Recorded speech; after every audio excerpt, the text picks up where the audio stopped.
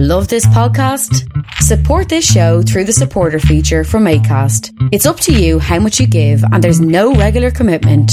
Just hit the link in the show description to support now. Millions of people have lost weight with personalized plans from Noom. Like Evan, who can't stand salads and still lost 50 pounds. Salads generally for most people are the easy button, right? For me, that wasn't an option. I never really was a salad guy. That's just not who I am. But Noom worked for me. Get your personalized plan today at Noom.com. Real Noom user compensated to provide their story. In 4 weeks, the typical Noom user can expect to lose 1 to 2 pounds per week. Individual results may vary.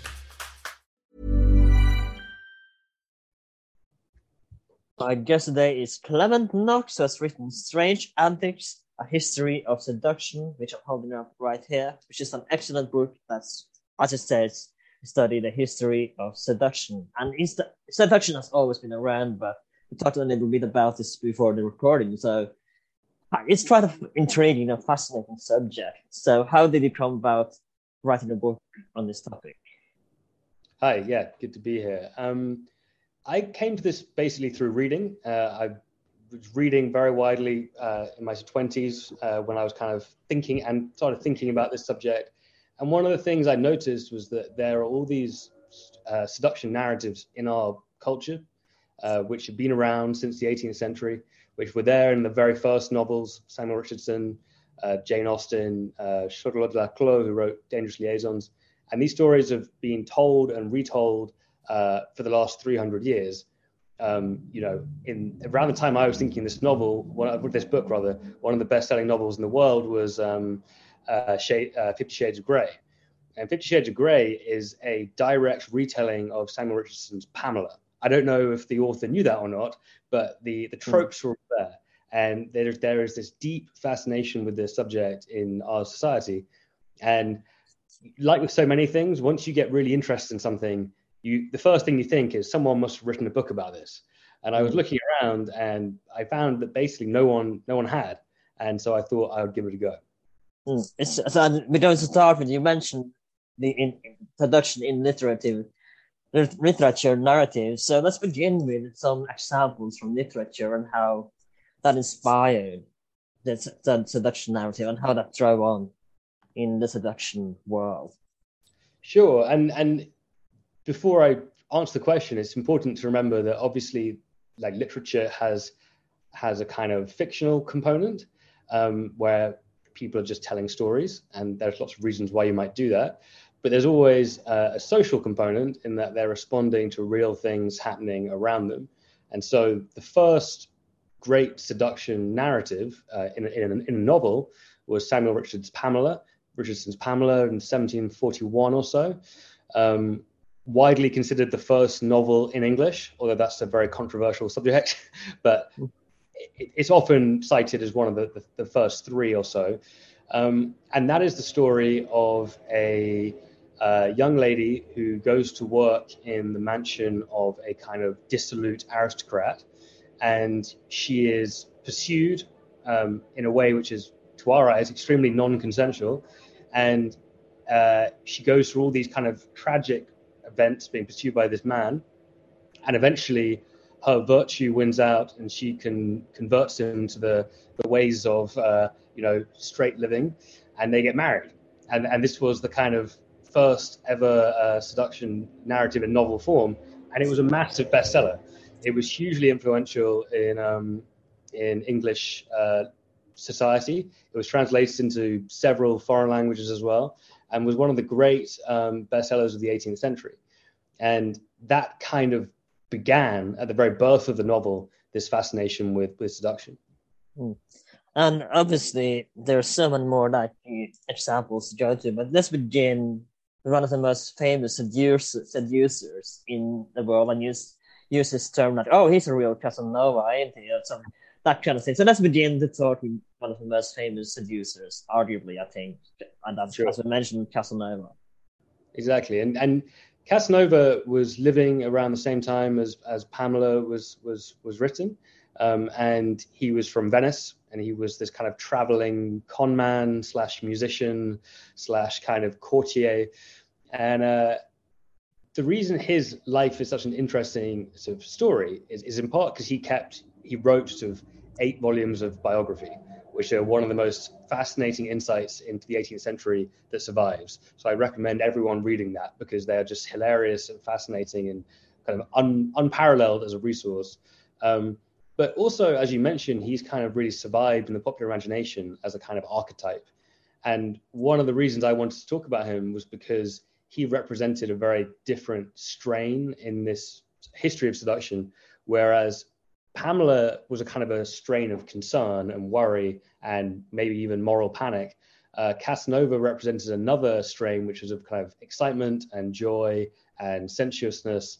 And I would suggest that is a kind of dichotomy which has survived today, where some people are kind of embrace sexual freedom and other people are very concerned about the consequences of sexual freedom. And let's talk about the life of Casanova, because his life is as well quite interesting. But yeah, like I said, his life is quite interesting in itself, and you spend a good deal talking about him in a book. Yeah, I mean, like I say, because he wrote so much about his life, it's very hard to synthesize and summarize his existence, because he was constantly moving around Europe. He was constantly getting into these kind of adventures and scrapes. And although he was born in relatively humble circumstances, the son of an actress in Venice, and actors and actresses back then were the kind of very bottom of society, even though they had quite an interesting place in it. He just kind of through sheer force of personality became this kind of wandering public figure who turns up everywhere in the 18th century. I mean, it's amazing the number of people who meet Casanova and discuss him in their memoirs. The kind of great memoirist James Boswell, encountered him in a sort of German hotel once and recorded it in his diaries. And he had no idea who he was, but he recorded his name. And centuries later, people were like, "Oh yeah, that was Casanova he met." So he also met Voltaire and was at the court of Louis XVI. Lived in London for a period of time. Lived all over the place. I discuss his famous incident in Venice, where he got arrested basically for public immorality and ended up escaping from the ducal palace from the prison cells in the very top, which I happened to visit during the course of researching the book. So he's just a fascinating figure. The reason he's such a good person to discuss, though, is because he provides an insight into the whole spectrum of European society in the 18th century, which was an extremely sexually liberated place, and was very interested in these subjects of sexual freedom and sexual constraint. So he's just a great way into that world. Let's talk about his because arguably what is most known for is seduction. So let's talk about some of the women he seduced and what made him such a good seducer. Was it like you said, he grew up among actresses and he wasn't from the very high society? Did he learn through kind of acting in a way, or how did he become such a famous seducer? And so let's talk about some of the seductions that he did. Right. I mean, it's obviously fairly hard to know what the kind of exact truth of the matter is. I mean, he was living in an age where prostitution was very widespread and also quite loosely defined. There were a lot of blurred lines, and there was also a huge amount of what we would consider rape, especially of servants and people in kind of dependent positions. So from the 21st century perspective, he is quite a tricky character. And anyone who reads his memoirs, reads it closely, some of the things that he's describing in these kind of liberated terms to us would just be, you would be in jail for doing that. So I'm very kind of conscious of that. At the same time, Casanova talks a lot about kind of the foundations of what he's doing and the logic behind what he's doing. And a lot of it is based on these Enlightenment ideas of reason and rationality. And he truly believed that people were sort of individual free agents with the gift of reason, and that sexual pleasure was something people wanted and people sort of could kind of enjoy together without the kind of constraints of society and morality and everything else. So in that sense, his vision was very similar to the vision of the sexual revolution of the 1960s and 70s of the 20th century. That having been said, in terms of why was he a great seducer, that is a bit of a mystery. I think he actually wasn't a very good-looking person. He made quite a bad impression on lots of people who met him. So there's definitely still a kernel of mystery there, which we can't really penetrate from 300 years distance. So did he have certain methods that he used to seduction? But as we talked about, there was a lot of prostitution around. So Adi said it wasn't very good looking, so most of the seduction had been prostitutes. Do we know if most of his seductions were from, prostitutes, or did he, do we know any methods that he used for his seduction? I'm trying to think now. I mean, I say that some of the most famous accounts in the book involve a young lady. I think he knew her father, who was staying in a Venetian convent, which was basically a boarding school where kind of well-born women were kept before they were married. And there's a very long sequence in the memoirs describing his kind of courtship and seduction of her, which involved sneaking into this convent on several occasions in the middle of the night. I think a big part of his method was pretty much that he was extremely garrulous and sort of large living character. He would gamble a lot, go out all hours of the night. I think he was just great fun to be around, and obviously in the end quite a shameless figure as well. I don't know if we can accurately tell from a distance what his methods were and the extent to which they were kind of unique or particularly special.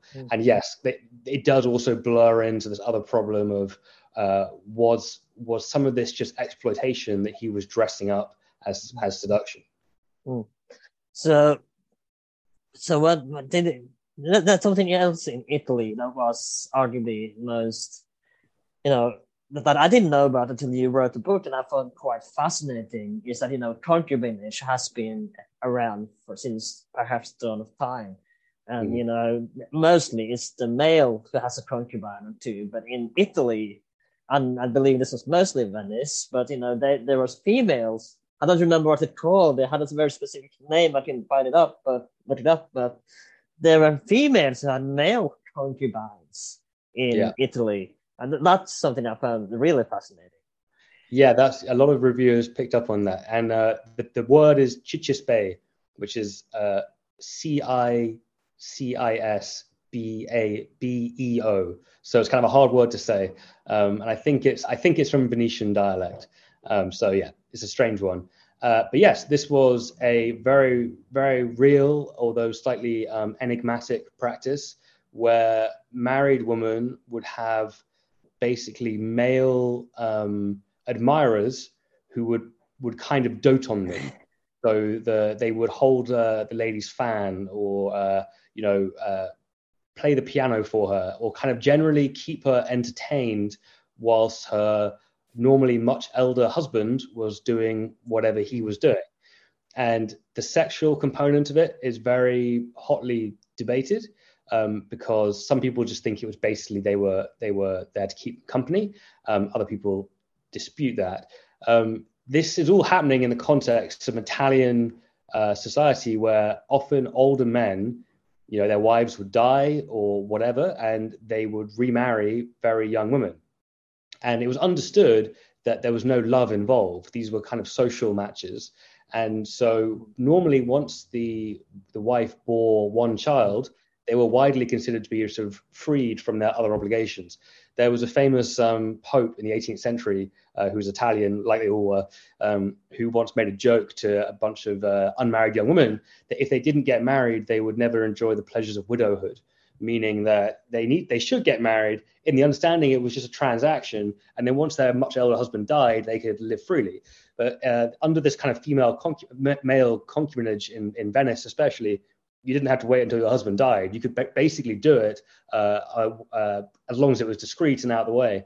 And Byron, the English poet, he actually wound up in exactly this relationship with Teresa Guiccioli, where she was married to a much older man, and she took him as a lover, and he was reduced to being basically her kind of footman.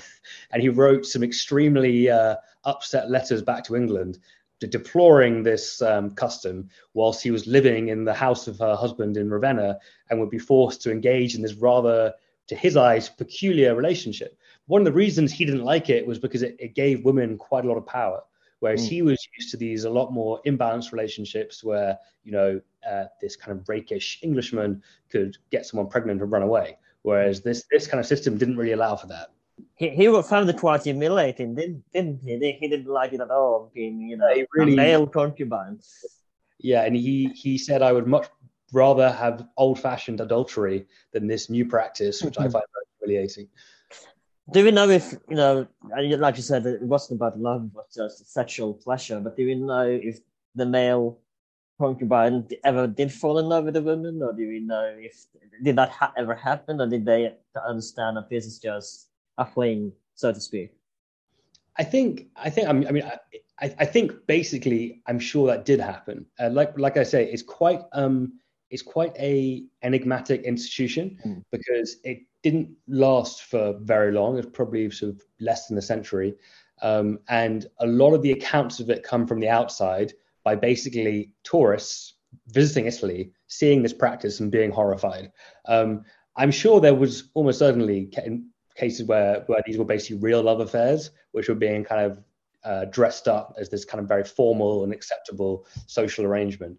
But the truth is, we don't know much about it from reliable sources on the inside. And like I say, Byron is one of the few English accounts we have, someone who actually experienced it, and he was obviously very prejudiced and exceptional in lots of different ways. So yeah, it's something we'll never know exactly what the dynamics of it were. What kinds of men were these concubines? Was it the lower class of society, or was it the middle, or was it the higher class that were now to become these male concubines? It's the social equals of the women involved, because these were very stratified societies. And I suppose, as you can readily imagine, if you were kind of a young man in Venice and all of the women were being married off to these very old men, it would be very natural for people of the same age to be socializing with each other and wanting to spend time with each other. And I'm sure this was just a way of kind of facilitating that in a respectable, socially tolerated way.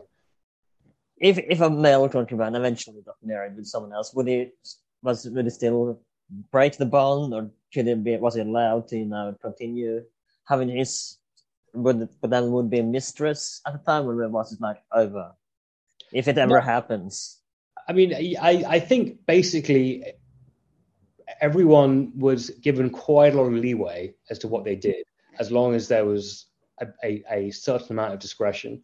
This is something Casanova talks about a lot, having to constantly be booking rooms and hotels and apartments for assignations, which was basically, all of this was tolerated, and a certain amount of sexual freedom, especially for the upper classes, was celebrated, so long as you didn't step over the boundaries. And so there was always a game between sexual freedom and kind of recognizing the formal rules of society. I mean, this sounds kind of like this could be a great fictional novel to me. Like, you have this male concubine who perhaps fall in love, with this woman he is sexually, I'm not exploiting, that's the wrong word, but this would sound like an exciting novel that should be written. It's to me it does kind of sound that way. Yeah, we'll have to find someone with the talents of a novelist. But another thing that happened in this era, in the late 18th century, is, of course, the Women's March on Versailles. So let's talk a little bit about the Women's March. Right. So, Casanova lived long enough just to see the early years of the French Revolution.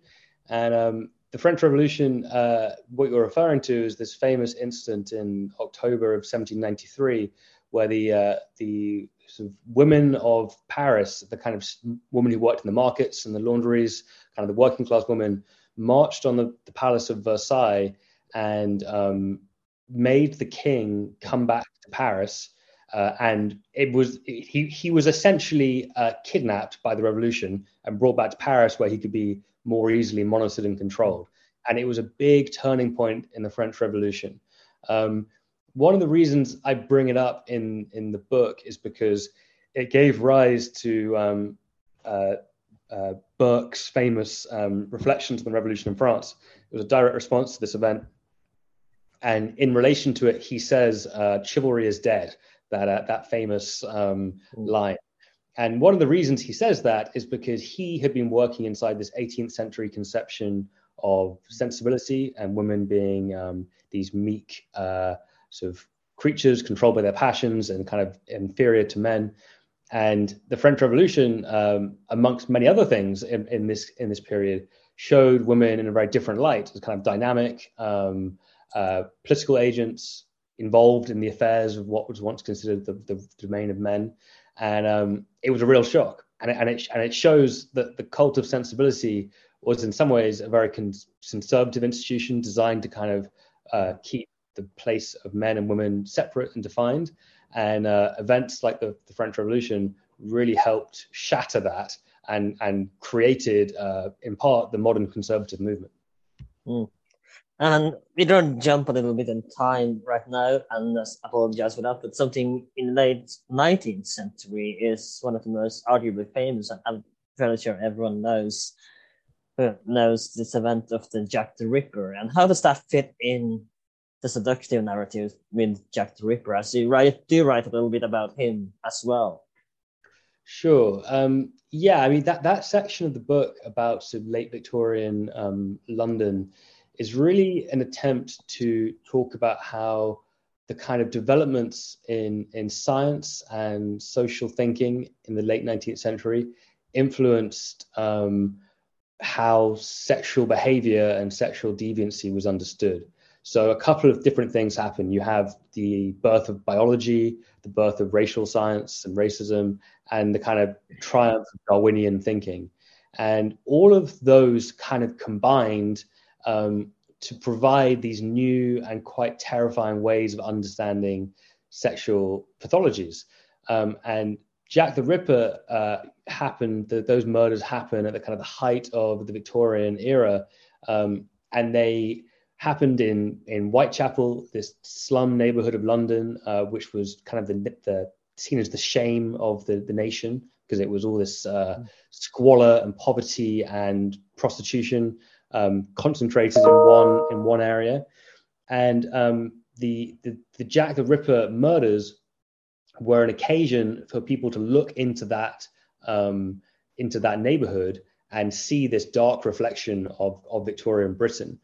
And the reason I talked about it in a book about seduction is that a lot of people hypothesize all these various explanations for what was going on. And they suggested that maybe these women were being seduced and then later murdered, something which has been picked up on many films about this era.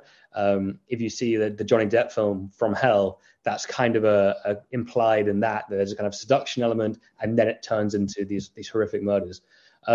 Another interesting point of reference is that Whitechapel was populated by a large number of Eastern European Jews who had migrated to London.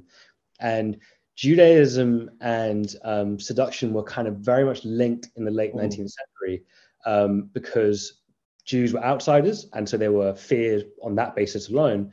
But also Jews were held to have these magical powers. That is hilarious. That is so funny now that, they believe that the Jews were, these seducers who had this magic powers to lure women. And you do show some art in the book as well. That is also from the Nazi, Germany, which we are going to talk about in a second as well. But, it's funny how and absurd in a way as well, how they thought that these Jews had this power to seduce these women. Right, but and what's so interesting about this era is obviously Freud is just around the corner, and Freud is going to provide explanations for this on the kind of the subconscious. But so much of what's the discourse, as you mentioned, is so weird and so ludicrous that is almost kind of foreshadowing these kind of psychological explanations and Freudianism. But it was taken pretty seriously. Another book I discuss in that chapter is Trilby, and Trilby is by Du Maurier, and Trilby was a massive bestseller in this period. It's just huge. It's hard to overstate how influential it was. The Trilby hat, which is still a term used today, is derived from that novel. That was kind of one of the things that survived from the Trilby mania, the late 19th century. And that entire book is based around this figure of a Jewish composer and impresario who sexually and psychologically dominates a kind of Irish soprano. And so I show some of the images in that book, from that book in my book, and it's horrific in its kind of crude anti-Semitism, but it shows that these were ideas abroad at that time, and when you try and understand it, we have to start thinking quite deeply about what was going on. And one of the things I would say is going on is people are trying to reconcile observable human behavior. The fact that men and women interact, they mingle, they court, they fall in love, all the rest of it, with certain ideological preconceptions about racial purity and national health and the kind of monolithic Victorian ideal. And when the reality and the kind of fiction come into conflict, you end up with these very strange ideas which are represented in the culture. And another novel that you speak about, and I didn't think about this until I read your book, is that Dr. Jekyll and Dr. Hyde, they do fit somewhat in the seductive narrative, and you explained it quite well how they fit in. Yeah, I mean, obviously Jekyll and Hyde is not a book about seduction, although it has been interpreted as a book about homosexuality. So there is a kind of psychosexual interpretation of it. But it's interesting because it is about these kind of strange biological, racial understandings of human behavior. Because Jekyll is this kind of Anglo-Saxon ideals, upstanding, intelligent Victorian sort of Superman, and Hyde is this simian, malevolent, atavistic creature and they inhabit the same home and they inhabit the same person. And so again, if you want to talk about the conscience versus the subconscious, that's a very powerful image of that. I discussed it in the book because it was dramatized at the Lyceum Theatre at the exact same time as the Jack the Ripper murders were happening in Whitechapel. The Lyceum Theatre is on the Strand, so only 2 miles away from Whitechapel, one of the most famous theatres of its day. And many people at the time drew this connection between the Jekyll and Hyde on the stage and the Whitechapel murders happening a few miles away. And they both were kind of episodes in this kind of strange understanding of behavior from a scientific racist, Darwinian, psychosexual perspective. And it was kind of a very shocking illustration for Victorians of kind of drama and fiction overlapping into reality at the same time. I remember writing about this up-and-coming actor who really get witch hunted, if you will, for lack of better words, because they didn't think he was Jack the Ripper, because I wasn't he the guy that played Dr. Jekyll and Dr. Hyde at this point, and he was, and again, to draw a comparison to today with social media as well, it's easy to find a victim. There was this documentary on, not that it's kind of relatable, but it's really, about this woman who disappeared in Skid Row, and they hunted this guy who was at Skid Row a year before, and he became suddenly the victim, and they ruined his life, because they thought he murdered her, which wasn't the case. But in this case as well, they found one person and they started to chase him, and everyone suddenly started believing that this man is Jack the Ripper. So it's easy to ruin someone's life once you find, and like I said, this is true for today as well. Once you find think someone is guilty, it's easy to get that man's life ruined, as back in the day of Jack the Ripper. Yeah. He was accused in letters to the Times that this actor, who, as you say, was playing both Jekyll and Hyde, that was kind of one of the gimmicks to draw the crowds in. And they had to close the play. They had to end it and give money to charity and do all these things to try and make good. And he ended up being basically hounded out of London. It was a huge financial disaster. Like you say, the kind of moral panic was very real, and obviously in Whitechapel, at least, extremely understandable. And another novel that you write about is arguably one of the most famous novels in the world, which has been made several films as well, is Frankenstein. So explain how that fit in today. And again, you did quite well in the book, because Frankenstein as well fit quite well into the seduction narrative.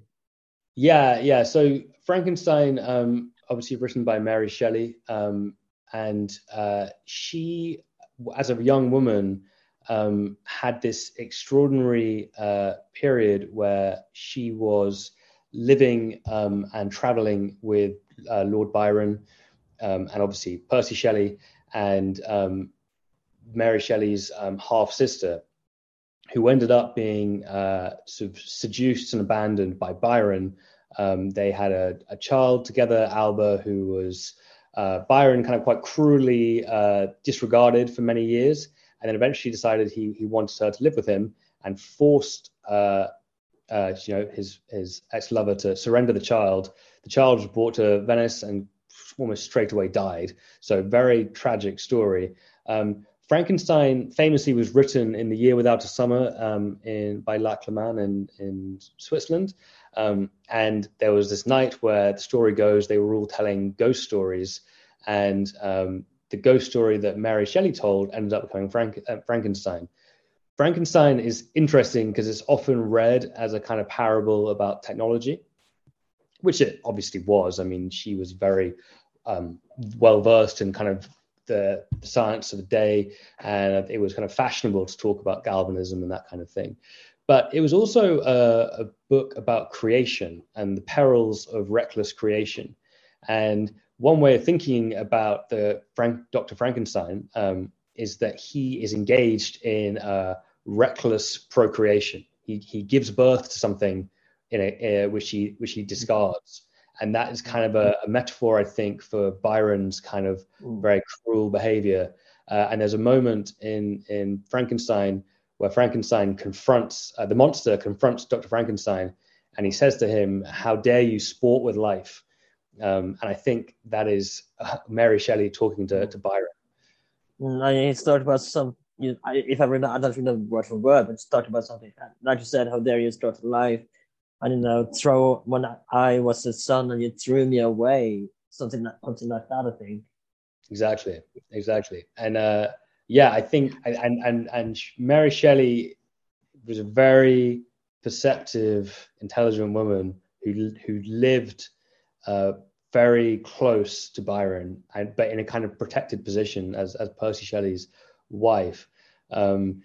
And I think she was definitely very, very impacted by what she saw, especially because her father, Godwin, had been a very enthusiastic proponent of sexual freedom, again, like Casanova, along these lines of kind of Enlightenment rationality.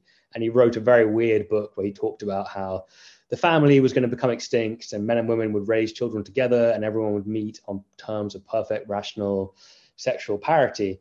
And Mary Shelley's life, in part, was a kind of refutation of that idea. And she saw the kind of tragic consequences of what happens when sex meets power. And Byron had a lot more power than her sister. And something I want to talk about as well, we don't jump a little again, is in the early 20th century America, where segregation was a big part back then and all the way up to the late 60s. And one prominent young man who was a boxer of African-American descent, he is the boxer Johnson, and he spent quite a long time, because he was as well a seducer, but what was perhaps so special about him was that he also seduced, and this is quite fascinating, especially if you know a little bit about the early 20th century America, it's seduced white women as well. It's not just, I mean, people wouldn't have cared less if it was African American women, but because it would as well seduced white women, this was in that time outrageous. Yeah, Jack Johnson, one of the most fascinating figures of his day. Like you say, he was a black man born in Texas during Reconstruction, and he became a boxer as a young man and went on to become the first black heavyweight champion of the world, which was a big deal back then because boxing was the most popular sport in the world. I think that's a defensible claim. And all of the boxing champions were white, and they refused to fight black fighters. It was called the color line, and there was lots of pressure within the media and within societies for boxers not to risk losing the heavyweight crown to a black man because that would be considered like a racial defeat. This is, again, the same kind of racial stew of ideas that I was talking about in Victorian England were, as you mentioned, very much current in America and across the world. Johnson, he was an athlete. He was a sportsman. He was a good-looking guy. He had lots of money. He had a fun time. And yeah, women were a big part of his existence. And he didn't respect the color line, as it were, when it came to romance. And so he had white wives and white girlfriends at a time when those kind of liaisons were illegal in large parts of the United States. And frankly, in many places didn't really have to be illegal because you would get killed. This was the heyday of lynching. This was and there were several instances he was involved in which could have been turned into lynchings had he not escaped. And in fact, the response to some of his victories were lynchings and race riots all over the United States. So yeah, I think everyone should know about the story of Jack Johnson, both because he was such an amazing character and such an interesting figure, but also because his life really foreshadowed so much of the kind of the civil rights movement and what happened later in the century. Muhammad Ali said that the greatest boxer who ever lived was Jack Johnson, not because he was more skilled than Ali. Ali would never say that, but because of his bravery, because he lived a certain way at a time when it could really get you killed. And he was a huge inspiration for Ali and a huge inspiration for many people in the civil rights era. And there was you talked about riots, and even in the African American community, there was riots. If he won one time, and there was you write about this kid who just was strolling alone, and what's happening? There's a riot going on because I think he won. I don't remember exactly the story, but they had this riot because of his either victory or defeat. I'm not quite sure remember the details, but yeah. The story you're referring to is Louis Armstrong, the famous jazz musician. As a young child, was a newspaper boy in New Orleans, and Jack Johnson won a fight, and the white community started, and the black community started celebrating, and in response, the white community started rioting. Right. And Louis Armstrong saw another boy running down the street, and he asked him what's going on, and he said Jack Johnson won the heavyweight title, and now there's a riot, so you better get out of here. And he ran away. And he put that story in his memoirs, 50 years later. These were kind of landmark events. The riots attending Jack Johnson winning the heavyweight championship of the world were the biggest in the United States until the 1968 riots that followed the assassination of Martin Luther King. So that puts in perspective that these were massive events. And the root of it all was his race and the fact that he was well known for having white girlfriends. And this combination of kind of sexuality and sporting prowess just really, really did not fly with white America. Because it does get banned from the United States at some point as well, doesn't it? Yeah, so this requires like a bit of explanation, because what happens with Johnson is they can't defeat him in the ring. They try, they send everyone, all the great white hopes, as they were called, and he beats them all. He just can't be beaten. So they go after him using the law. And the law they use is the Mann Act, The Mann Act was originally founded to fight prostitution. It's still actually on the law books today to fight prostitution or what is now people trafficking. But at the time, it was used both to fight people trafficking and also to police sexuality. And the law said if a woman is transported across state lines for immoral purposes, then a federal crime has been committed. The FBI was created, its early years, it was created to enforce the Mann Act. So this was a big deal. And after he retained the heavyweight title in a huge defense match against one of the most famous boxers of the day, and he knocks him out, they filed charges against him on the Mann Act, and rather than and he's found guilty, as everyone expected he would be, and rather than go to prison, he flees to Canada and then goes to the UK, and he was in London basically during the First World War. He actually was in Russia when the war broke out, and he had to flee back to London, and he basically sat out the First World War in London. And then he went to Havana in 1917, and he lost the title there. And then after that, he kind of drifted around for a while and eventually went back to the US and served a period of time in prison. Doesn't he try to become an enlistment agent or something for US Army at some point? Yeah, Johnson's life was really, you couldn't make it up. It was really something. He went to Spain for a period after he lost the title fight, and did try and become a spy. I think he was actually recruited for a period, and then he kind of spent all the money on things he shouldn't have, and they let him go. But yeah, just another episode in a very strange life. It does continue while in banishment. It does continue his boxing career as well, I think, in London, right? He tries, but basically the boxing kind of ground to a halt because of the war. A lot of the great boxers are fighting in the trenches. And a lot of the interest in the sport is being sapped away. And also boxing at that time was quite an international sport. Jackson won the heavyweight title for the first time in Australia, to give you some perspective. Like, he was used to traveling around for fights. There was lots of back and forth across the Atlantic. And again, we have to remember there were commercial flights at this point in time across the Atlantic, especially, or at all, so to speak. So we had to travel. It took quite a while to travel these distances. Yeah. He was taking the liners.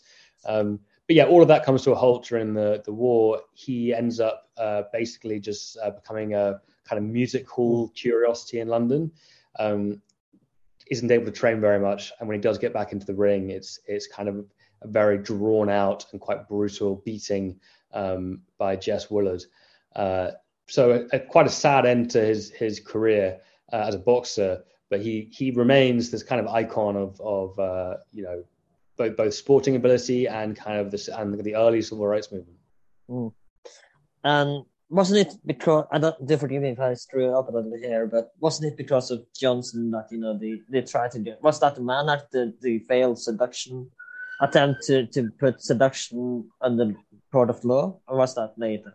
The Mann Act had already been passed by the time Johnson. Because I do remember you speaking about how there was this attempt to put seduction under law as well. No.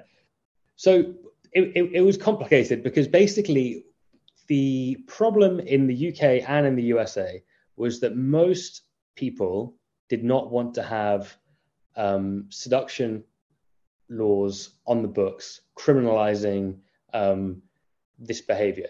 For the very simple reason that at this time, most of the electorate were men, most of the lawyers and judges were men, and they didn't really want to pass a law that was going to exclusively target men and discipline male sexual behavior.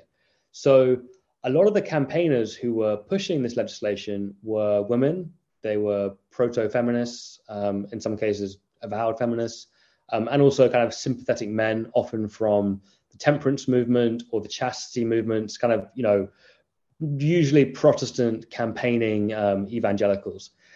And so because there was great resistance to having seduction laws on the books at a federal level, there were lots at a state level.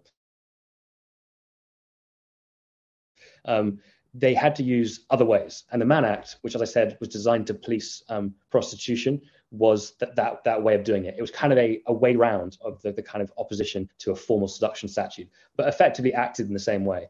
In the UK, a very similar thing happened where they were unable to pass seduction laws, or they tried. And so they passed the 1885 Criminal Law Amendment Act, which criminalized lots of things around prostitution. It also famously criminalized homosexuality. Oscar Wilde was punished under that law. And these were kind of routes to trying to discipline male sexual activity through the back door. And there's a strange and persistent relationship between the seduction narrative and prostitution. And it's one of the themes of the book, that there's this constant counterplay between how we think about sex work and how we think about seduction. And I wanted to bring up another episode, speaking of sex work, which is a month or so ago, I don't exactly remember. We spoke about sex and sexuality in the medieval era. And, back then there were actually bishops and, priests that had these constitutions for prostitutes, that they just looked at it as it's another way of life, that men need, sex in their life, and they help these prostitutes by either you could become, if you married a prostitute, you get a certain amount of, money. I think I'm not quite sure. You have to listen to the episode because I don't remember exactly how it goes, but they had these institutions back in the Middle Ages for prostitutes. Even the church actually helped with this back then. Interesting. Yeah, I'll have to listen to that one. But anyway, something that I think you should write more about as well is the seduction narrative. And again, we did jump a little in time here, so I apologize for that. But the Nazis and the Nazi Germany is as well a big part in this, not big, but big part of the seduction narrative. Right. And we discussed earlier this kind of very strange complex of ideas around Jewishness and magical powers and sexual exploitation. And that was present in Dracula and in the Jack the Ripper discourse, and was kind of generally accepted across Europe and the United States in the late 19th century that Jews were heavily involved in prostitution, which was seen as this kind of systematic exploitation of white women, and it was called the white slave trade. So, and this was an idea that the Nazis really ran with. If you read Mein Kampf, Hitler talks about the white slave trade directly. He writes these kind of, screes about the kind of Viennese Jews who were like pimps and playboys and exploited white women. This is all in his kind of interpretation, obviously. Then when they're in power, one of the things the Nazis do is to try and stop Jews intermarrying with so-called Aryans. And they do lots of small things and some quite big things to basically try and stop what they viewed as this kind of compulsion on the part of Jews to kind of seduce and hypnotize, and in some cases enslave in sexual bondage non-Jewish women.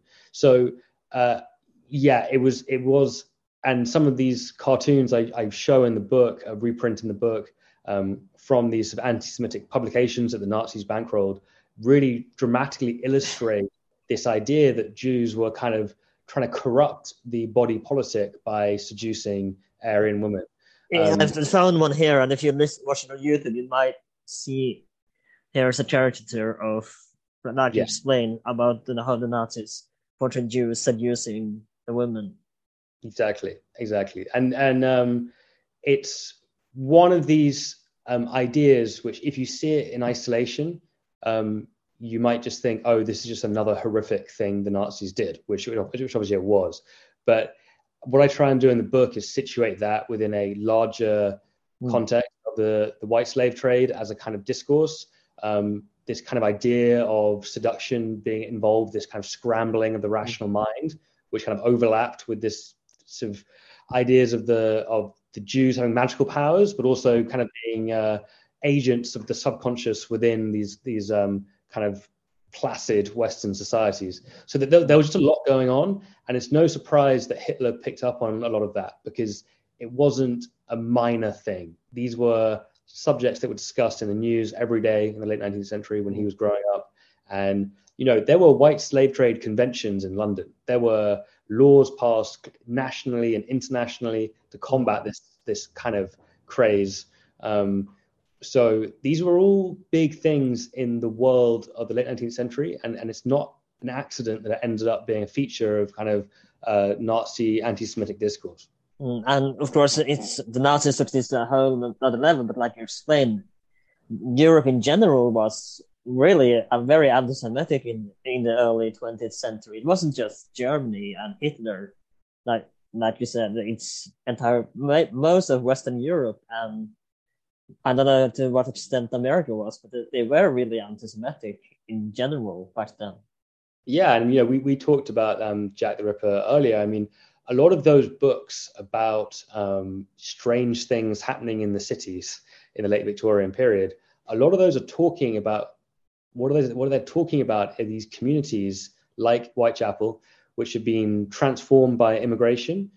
And these are basically books which are discussing either implicitly or explicitly the kind of psychosexual fears that demographic sort of change has created.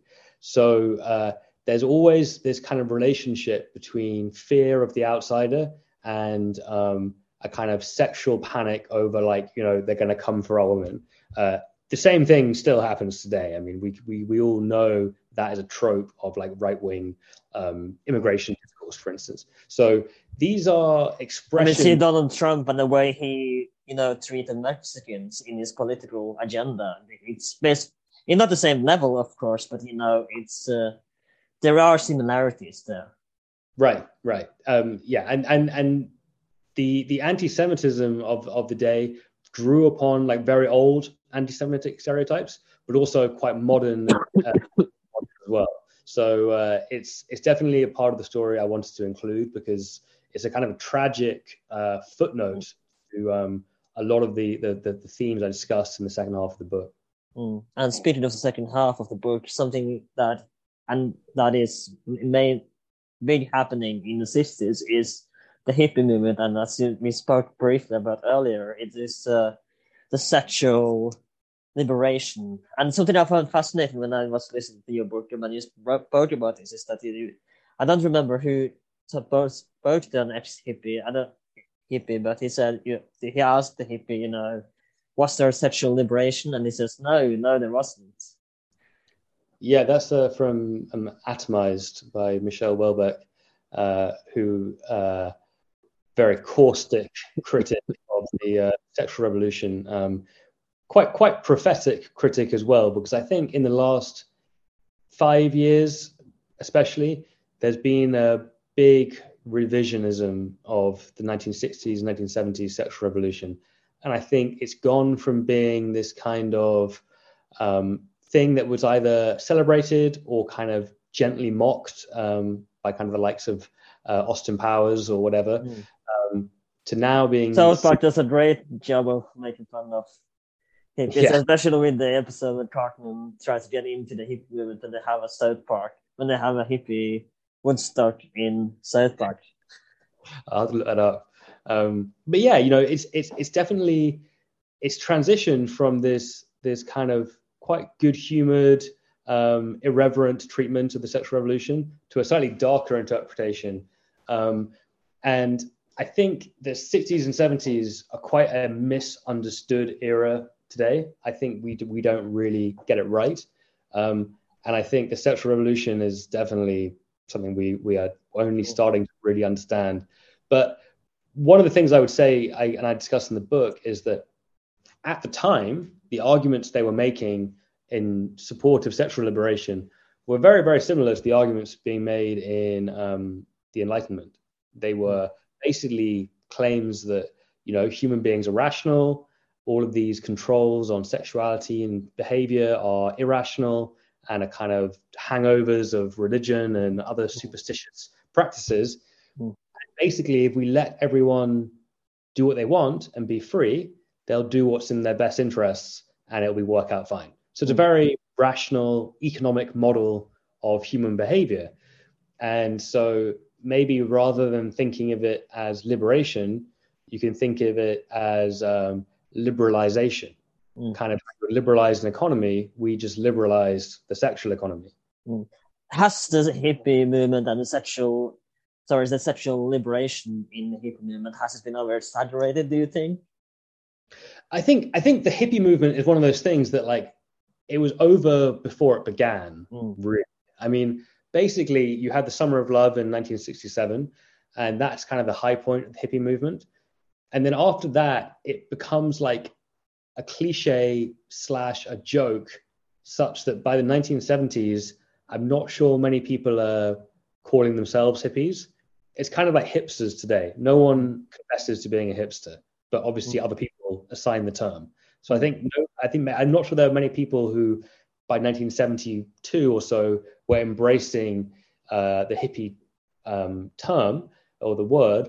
But again, the 60s and 70s were quite a radical period, and there were literally hundreds of thousands of young Americans who ran away from home, who moved to communes, who moved to kind of squats or shared housing situations, and did live or try and live in this kind of liberated, non-conventional manner. All of it was to do with sex. A lot of it was to do with ownership and property and just ways of living. But sexual liberation was a big part of that, and challenging the kind of monogamous norm was a big part of that. And we're still living kind of downstream of those experiments.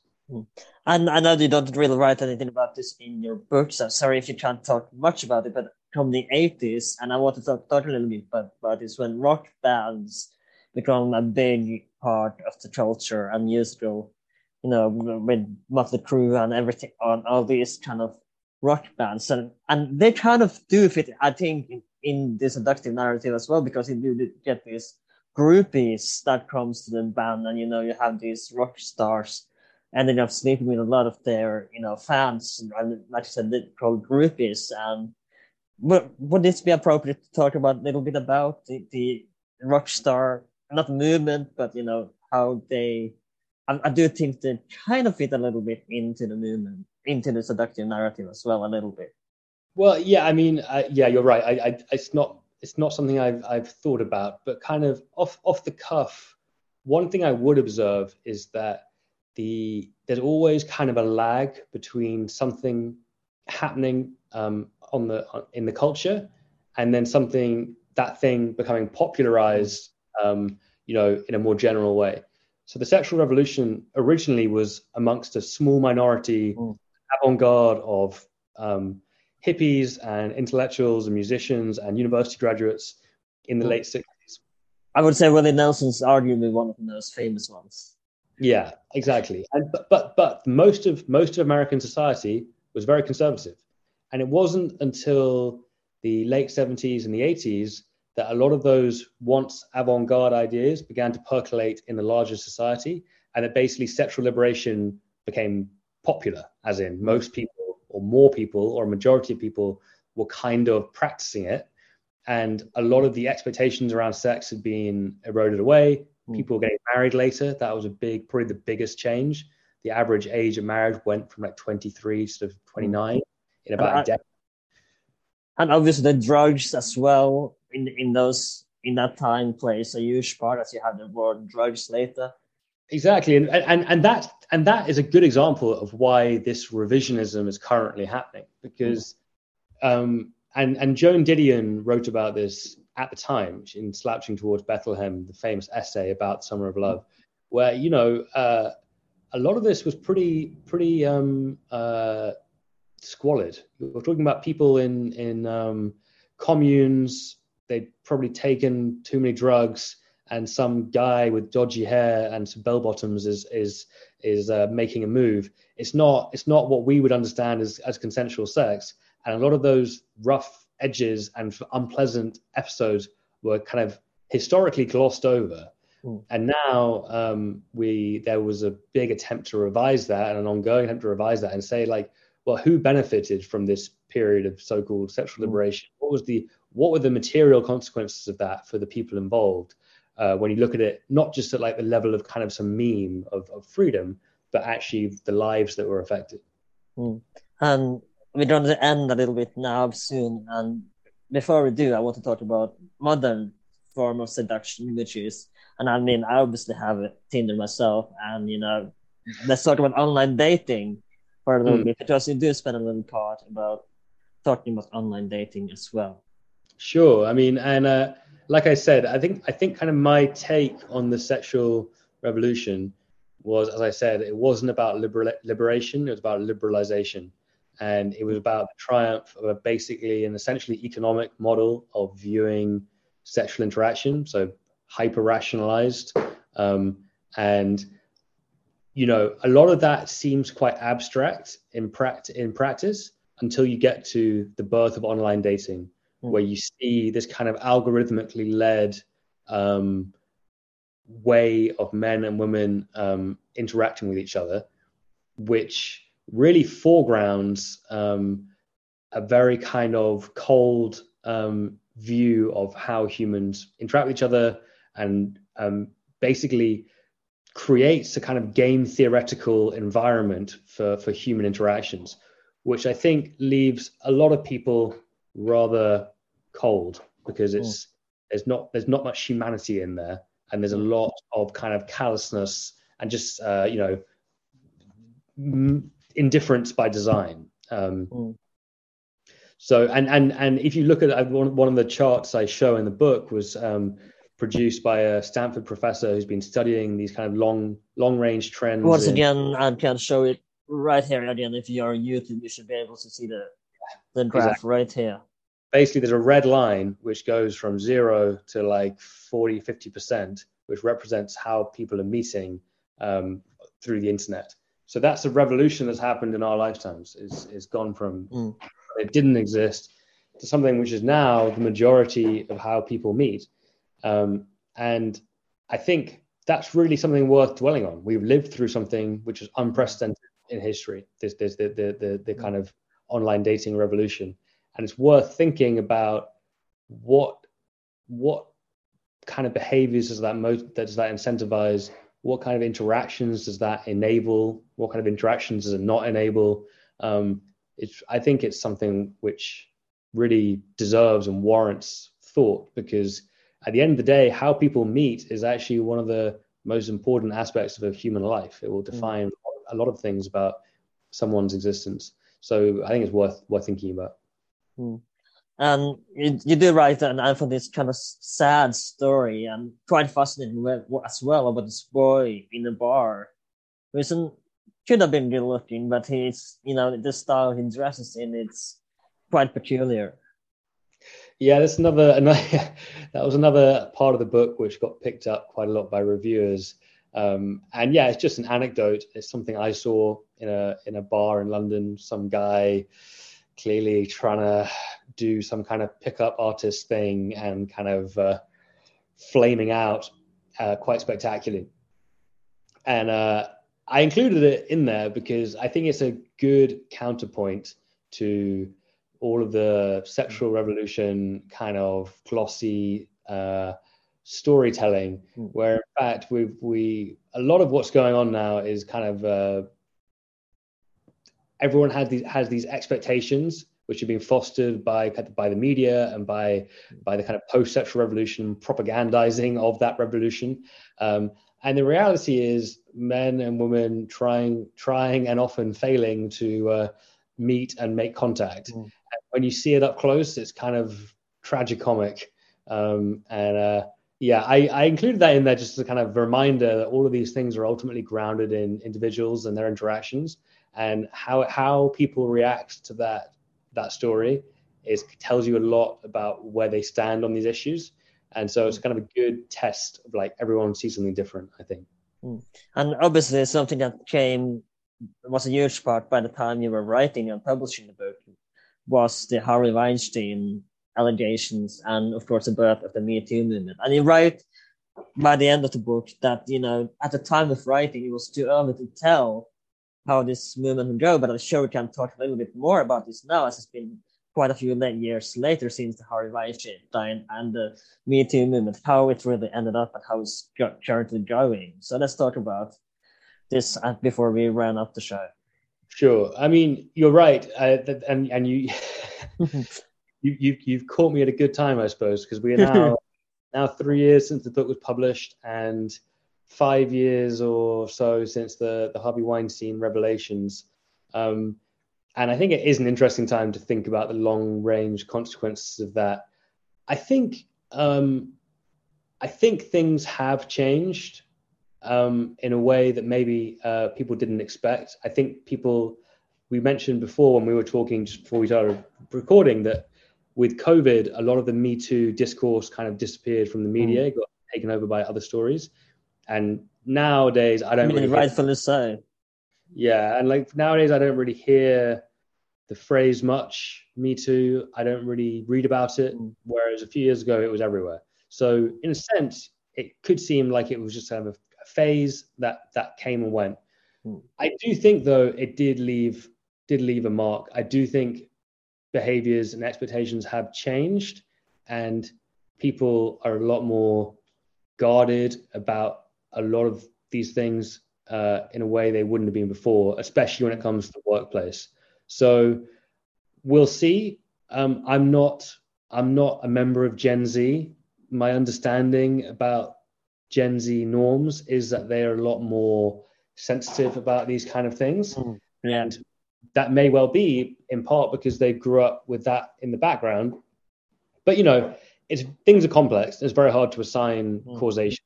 I think there's probably a whole lot else going on, not least the kind of growth of social media and kind of everything being filmed and recorded the whole time, which probably means that a lot of people are probably going to be, just out of self-preservation, a lot more cautious.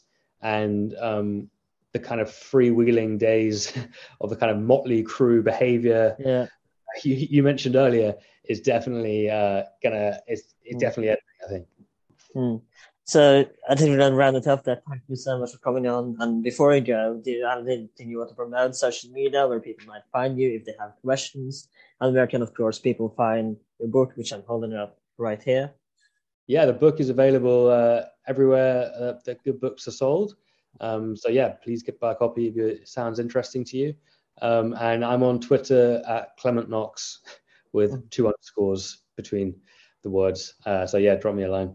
Thank you so much for coming again. It's been a pleasure to talk to you. This has been Well That Aged Well. My name is Alan. We are available on Spotify, Apple Podcasts, YouTube, wherever you can find podcasts these days. Please check out some of our other episodes. I'm sure you will find something that you like. And we have some great episodes coming up as well. Please like, share, and subscribe.